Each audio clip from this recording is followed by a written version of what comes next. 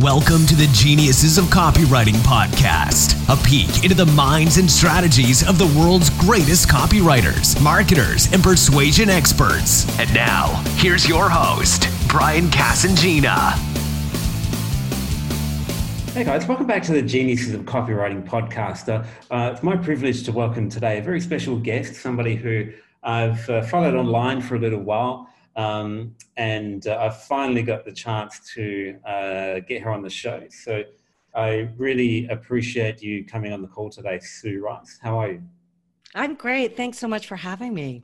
Not a problem. I'm really interested to hear about some of the stuff that you've been working on. We were just discussing a few things before we hit the record button, which are pretty interesting. But I just wanted to drop a few things here just for anyone who doesn't know yet exactly what your story is. So now you're referred to as the female David Ogilvy, which is high praise indeed.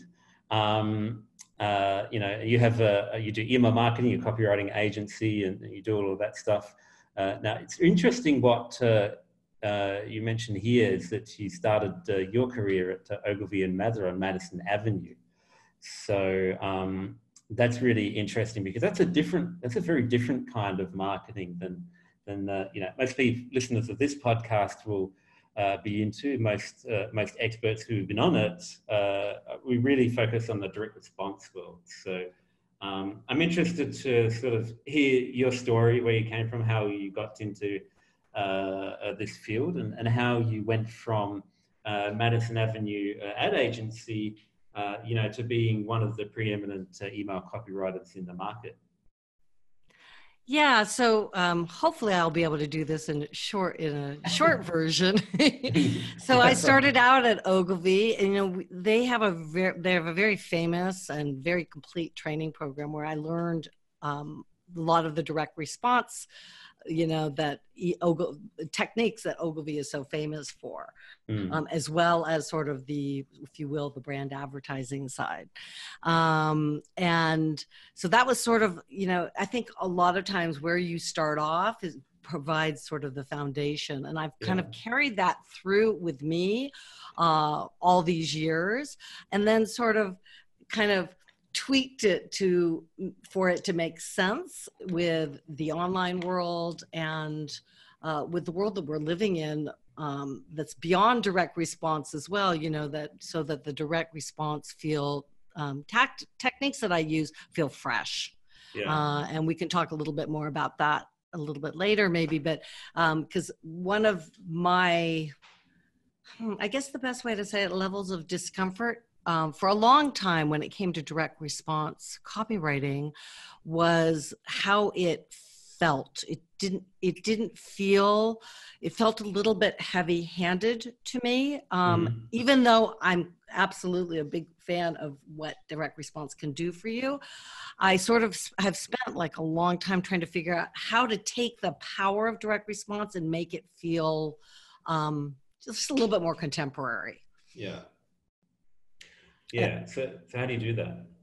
So what I started out doing maybe 6 or 7 years ago, I started sort of wrapping up my direct response messages in stories, right? So I started out talking about stories in the way that everyone talks about stories, which is it's about the story of the company or the story of the person who founded the company.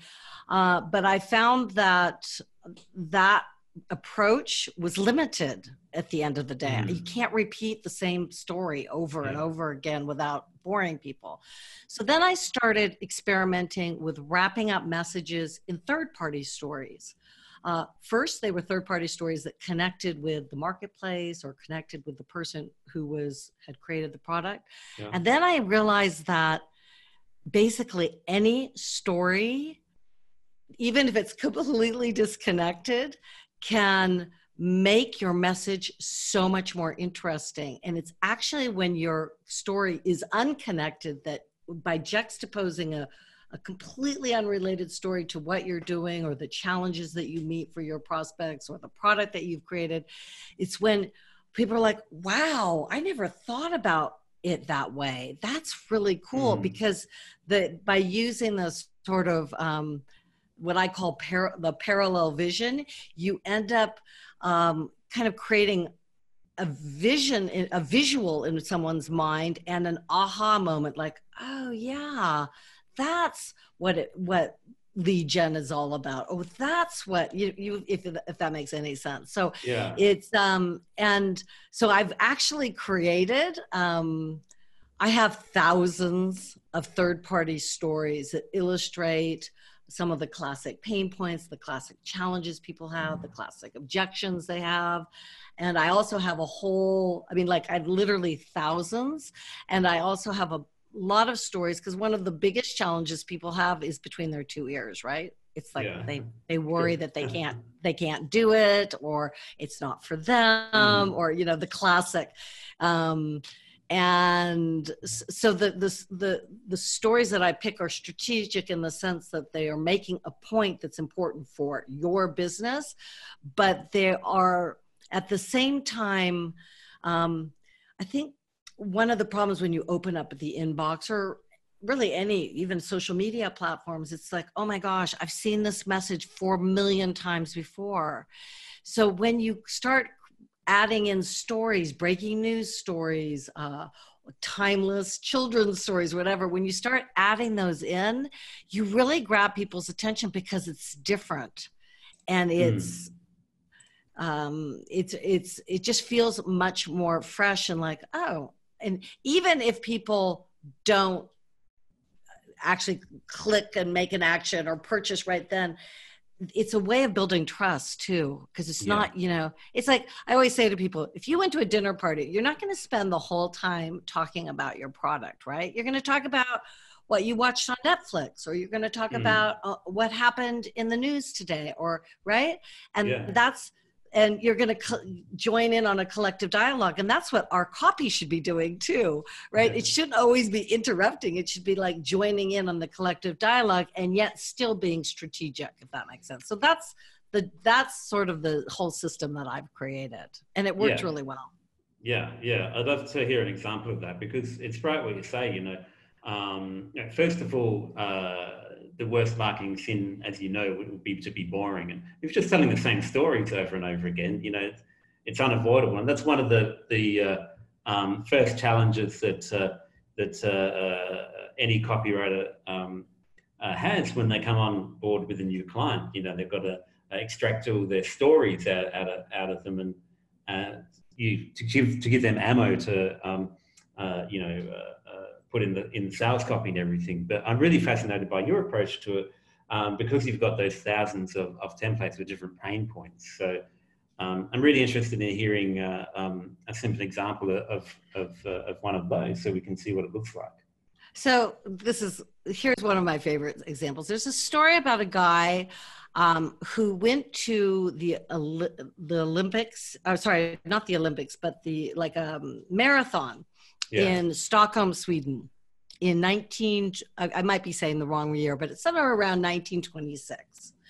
And he started the marathon, and he didn't complete the marathon because he got really dizzy and he stopped and he had a drink with someone, and he was so embarrassed. He's Japanese. He was so embarrassed. He just got on a plane and went back to Japan.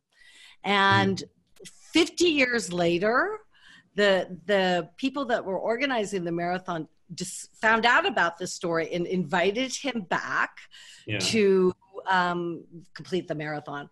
And so he completed the marathon in 56 years, 22 hours and 30 seconds or something, right? So it's a cute little story about how he came back.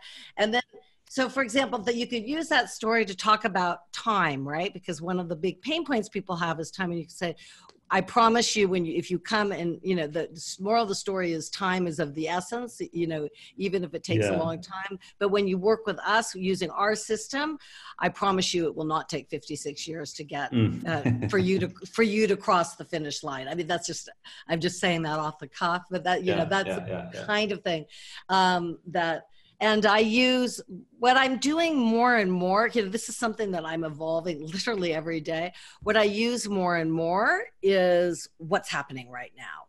The fires in Australia are a good, you could use that as a story because, at the end of the day, if I've understood correctly, there is a natural process that's going on there where the brush needs to be burned away to make way for new growth.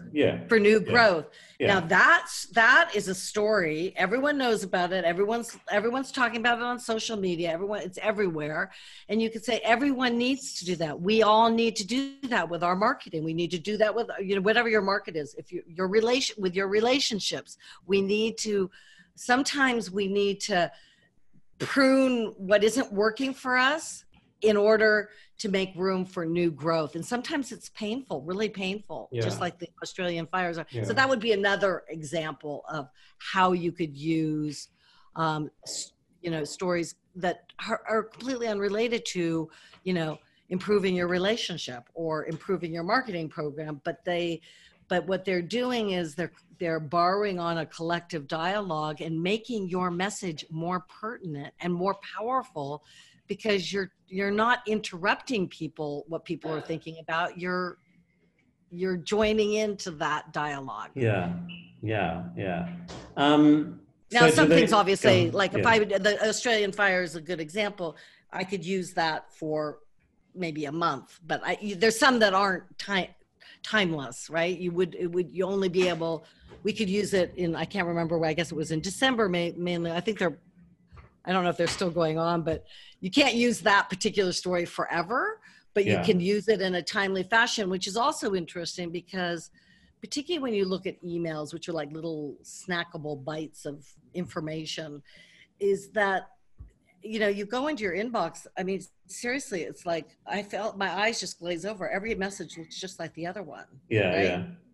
So, but if you saw an email talking about the Australian fires, you'd open it. Right? Yeah. Particularly if you're Australian. Yeah. But there's such a worldwide news story that everybody knows about it. Yeah, because it's so bad. It's received a lot of media coverage. Yeah, and you can push the buttons as far as you want. I personally don't like the whole Trump story. I personally wouldn't use that story. But there are a lot of people who would be happy to, right? So it's also going to depend on how controversial you want to be. Yeah. I kind of steer clear of pretty much, some pretty things like the really polarizing political issues, but that doesn't mean other people might feel comfortable with that, right?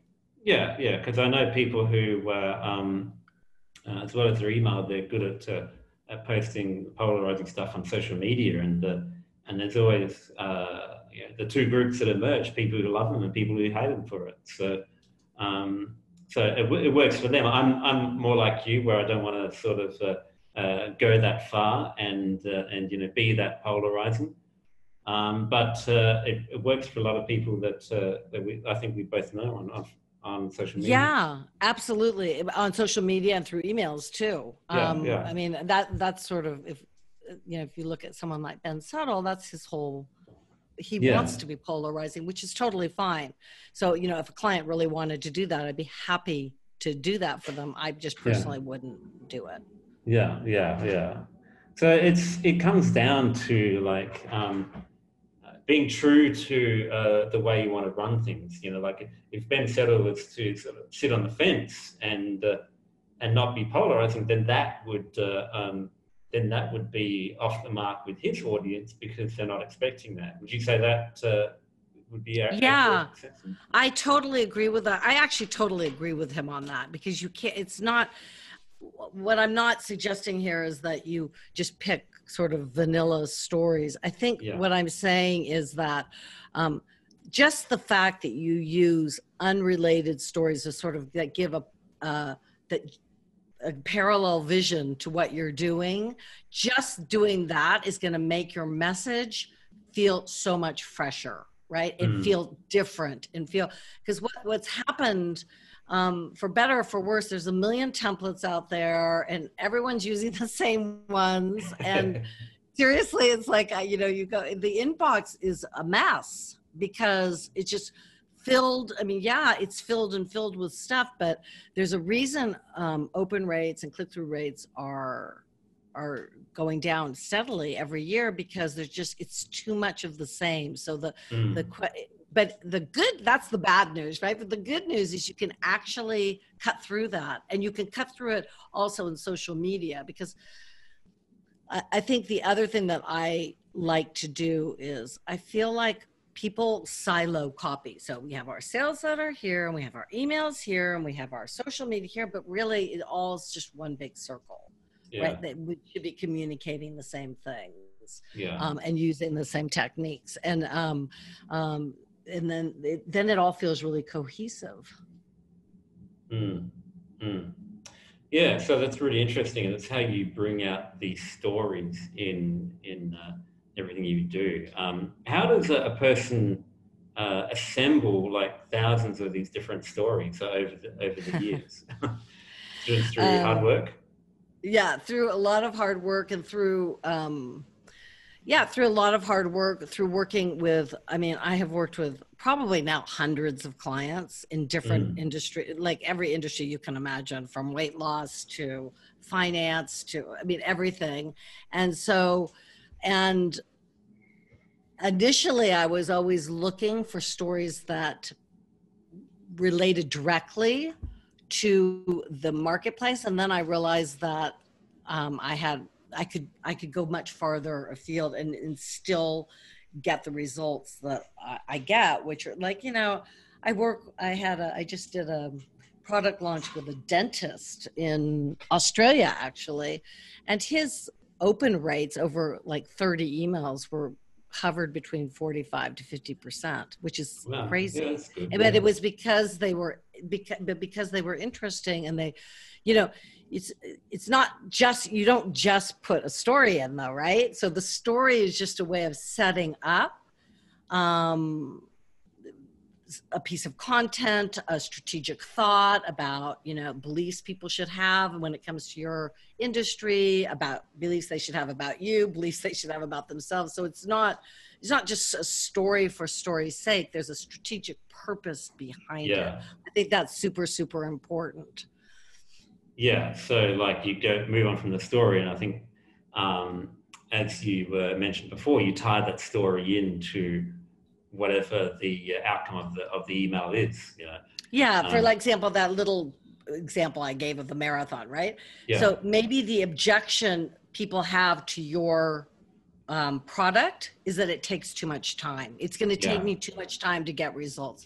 So you need to start with what you're trying to communicate, and then you wrap them around in what I call my little Tiffany box stories, right? So that your story, you know, or, you know, so that you have a choice between doing that, or you can say, oh, time is not an issue, right? Which is what everyone else does. You know, you could write an email saying, I promise you, you know, you're going to do this really fast. Well, you know, I've seen that before. I've seen that before. Right? So that's why the stories kind of help. And it breaks down, I mean, there's a lot of studies about what stories do to your brain, but, you know, it breaks down that resistance, like, oh yeah, they're saying it doesn't take too long. Yeah, I've heard that one before, right? That kind of cynicism, it breaks that down, because, oh yeah, that's weird. That guy did that marathon in 56 years. It's a good point, because one that I've used for years is, many years ago, I did a week of in-person copy mentoring with Trevor Toecracker Crook, and he was in Vancouver at the time. So I flew over there from Australia. You know, it took all day to get over there, and they picked me up from the airport, and we went out to lunch. And he was we went to this cafe, and he was trying to use an American Amex, I think it was, to pay for it. And this cafe in Vancouver, Canada, said that they only accepted Canadian credit cards, and which was ridiculous. It is ridiculous. But to the point of the story, every time that I use it in copy, and I think Trevor used this often as well, is that are you making it too hard for your customers to do business with you? That kind of thing. So. Yeah, no, that's a perfect example. And by the way, I don't want to say, because I think personal stories, I mean, I live in France and I've lived here for years, and I have a zillion stories about living here that people love to hear. So I'm not saying don't use your personal stories. Absolutely, it's great. But I'm saying that I feel like the way people talk about storytelling is a bit limited. And so, I encourage people to think about stories in a much a more expansive way, because it makes it, it just makes it really, it makes your communications more exciting, and it makes people really want to read your stuff. You want to be the Andrew chaperone where, when Andrew sends out an email, you always open it, right? Yeah, I certainly do. Yeah, so that's sort of, I think, the goal. I mean, the other way of looking at it, because I'm assuming people listening to this know all of this sort of vocabulary. People like, when I look at what Todd Brown does and he talks about big ideas, see, I see the wrapping of stories like little mini big idea nuggets, right? Because it's a way of looking, it's at what you're doing from a slightly different angle and a fresh one, and that's what his big ideas are all about, right? So and the thing that's interesting about it is at the beginning it's like a muscle. Like when you exercise it, like at the beginning, like, how do you make those connections, right? People always ask me, how do you make the connections? Well, it becomes a habit. So now, I mean, I'm hopeless. Like anything I read, I start making connections about what that message could mean. Yeah, that brings me on to my next question. I want to know, and for the listeners as well, how do you go about compiling these things? I mean, how do you keep your radar open to pick up these stories? And how do you record and organize them so that you've got this vault of templates to look back on? So if I could start with that last question first, I kind of want to circle back around to what I was saying earlier, which is that everything needs to be strategic. There are certain points you need to make about the pain points you help people solve, the challenges you help them solve, what they need to believe about you, what they need to believe about their marketplace, et cetera. You need to, that's sort of the starting point, because otherwise you just have sort of aimless stories coming from everywhere. So I have in my story library, everything is kind of organized by the type of pain points that people have. Now I have a bigger story library because I have a whole stable of clients that I'm helping, right? But imagine that the problem people have is they don't have enough time, or they don't have enough skills, or they don't have enough support. Whatever, you have to figure out strategically what it is that people are missing that your product or service fulfills. And then you work from there, and then you find stories that will make sense with those strategic points, if that makes sense. So you have to start from the strategy first and then work back. And I'll tell you that I will give credit where credit's due. This is something that Andre told me. But if you go, in terms of sources, you just pick up your phone, right? And you get, like, for example, I have I've got a ton of different apps that, are like sort of news. I don't know what you call them. They're not like, I mean, I do things like BBC, but also there's things like Flipboard. I don't know if you're that app, which has a million different stories on every topic possible. So aggregators. They're aggregates. Thank you. And and you can you can find out the things that you're interested in, but I wouldn't be too narrow. I would, I would go in there and read, take time every day to read, flip through the stories and that's the way I get inspired, through stories that are out there. And there are millions of them. And also just following, please, Instagram, Facebook, that kind of thing as well. But there are a lot of aggregators that will give you a ton of inspiration in terms of stories. Yeah, definitely. It's a great way to go about collecting these stories, because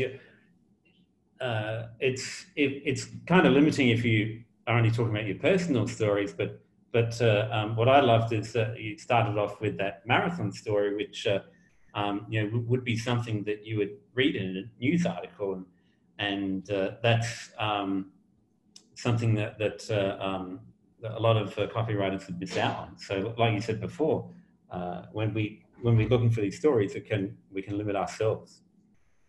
Yeah, I mean, like, for example, I saw a story today, and I don't quite know yet how I'm going to connect it up, but it's a story about a blind elephant that likes to dance to this guy came out and with his piano and started playing music, and the blind elephant started dancing to it. There's a connection in there somewhere, right? So sometimes also you just see a story that interests you, you earmark it, and then and let your sort of unconscious figure out what the connection is. It might not just be automatic, if that makes sense. And then there are like timeless stories. Like there's the famous story of Picasso, where he was in a cafe in Paris, and a woman asked him to do a little drawing. He spent 20 seconds doing a little drawing for her, and she said, "Oh, well, how much will that be?" And he said, "It's going to be, I can't remember, $20 million." And she's like, "It took you 30 seconds." She said, "Yeah, 30 seconds plus 30 years, right?"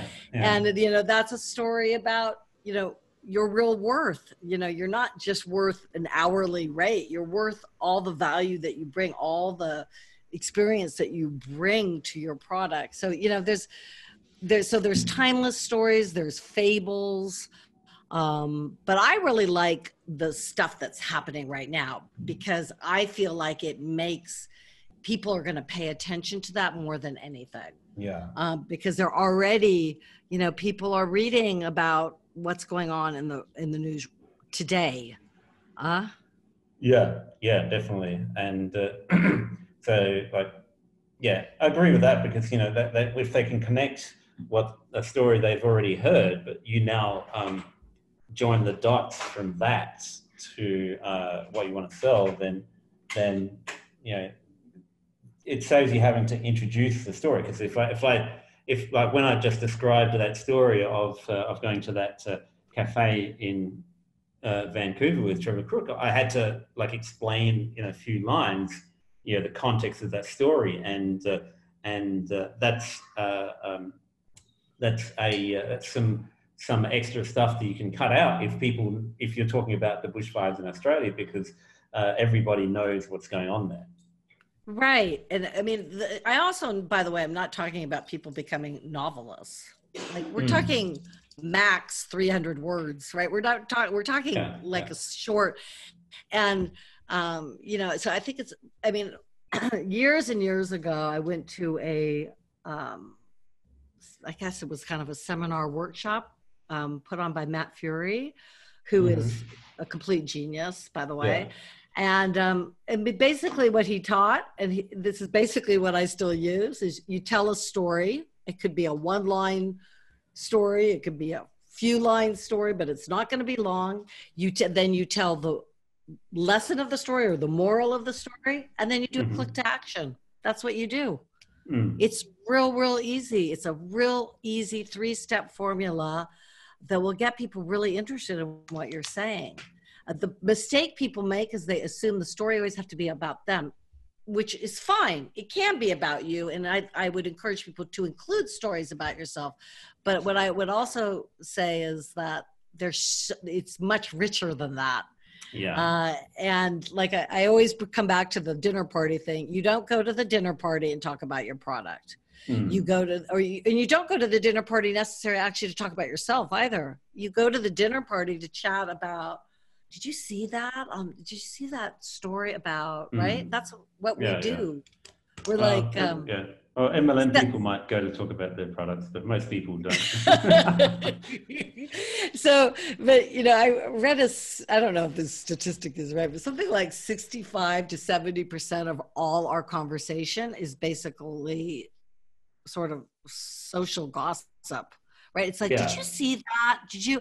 So but if that's what people like, we obviously all like to hear that stuff. So let's that's the way we should talk, right? That's the way we should copyright. And that's where I kind of come back to what I said at the beginning. That's what I do to combine with the classic, we know it works, direct response method. So I just wrap it up in that. That isn't to say that direct response is, because I think direct response techniques work really, really well, but it just makes the meal go down easier, I think. Yeah, definitely. So how do people find out more about you? I know you've got your website, which I want to mention the address of that. So what's your website where people can contact you from? Yeah, so it's real easy. It's SueRice.com.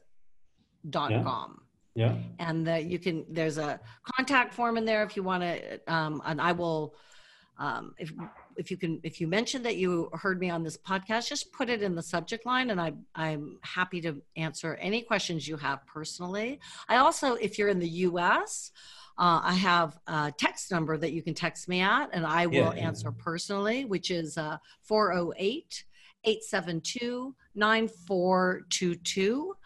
And I'd be happy to chat about anything, whether, if you're struggling with your copy in general, if you're struggling with your email, and I can answer any questions that you might have.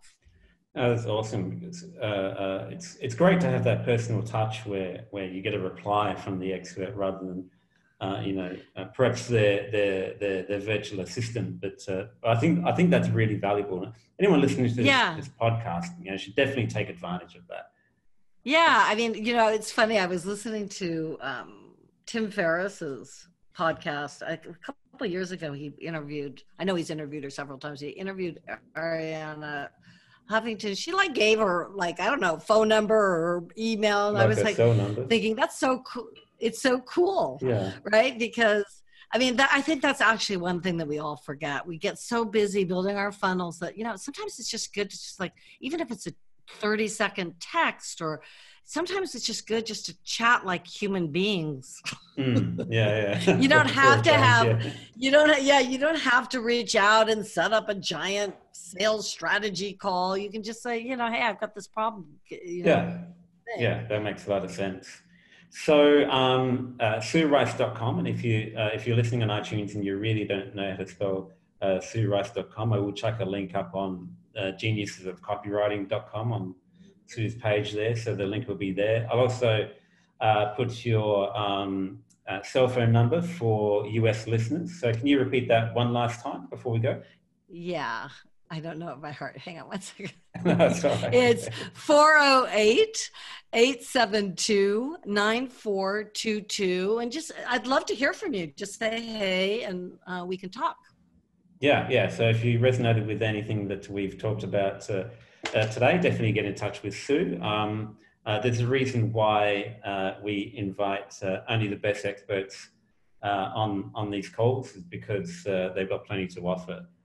Sue, you are a genius of copywriting. I thank you for your time today, and I look forward to catching up in the States, or next time I'm in Paris. Yeah, next time in Paris, I'll treat you to lunch in a bistro. I'll hold you to that. All right. Okay. Talk to you later. Thanks, Brian. Bye. Bye.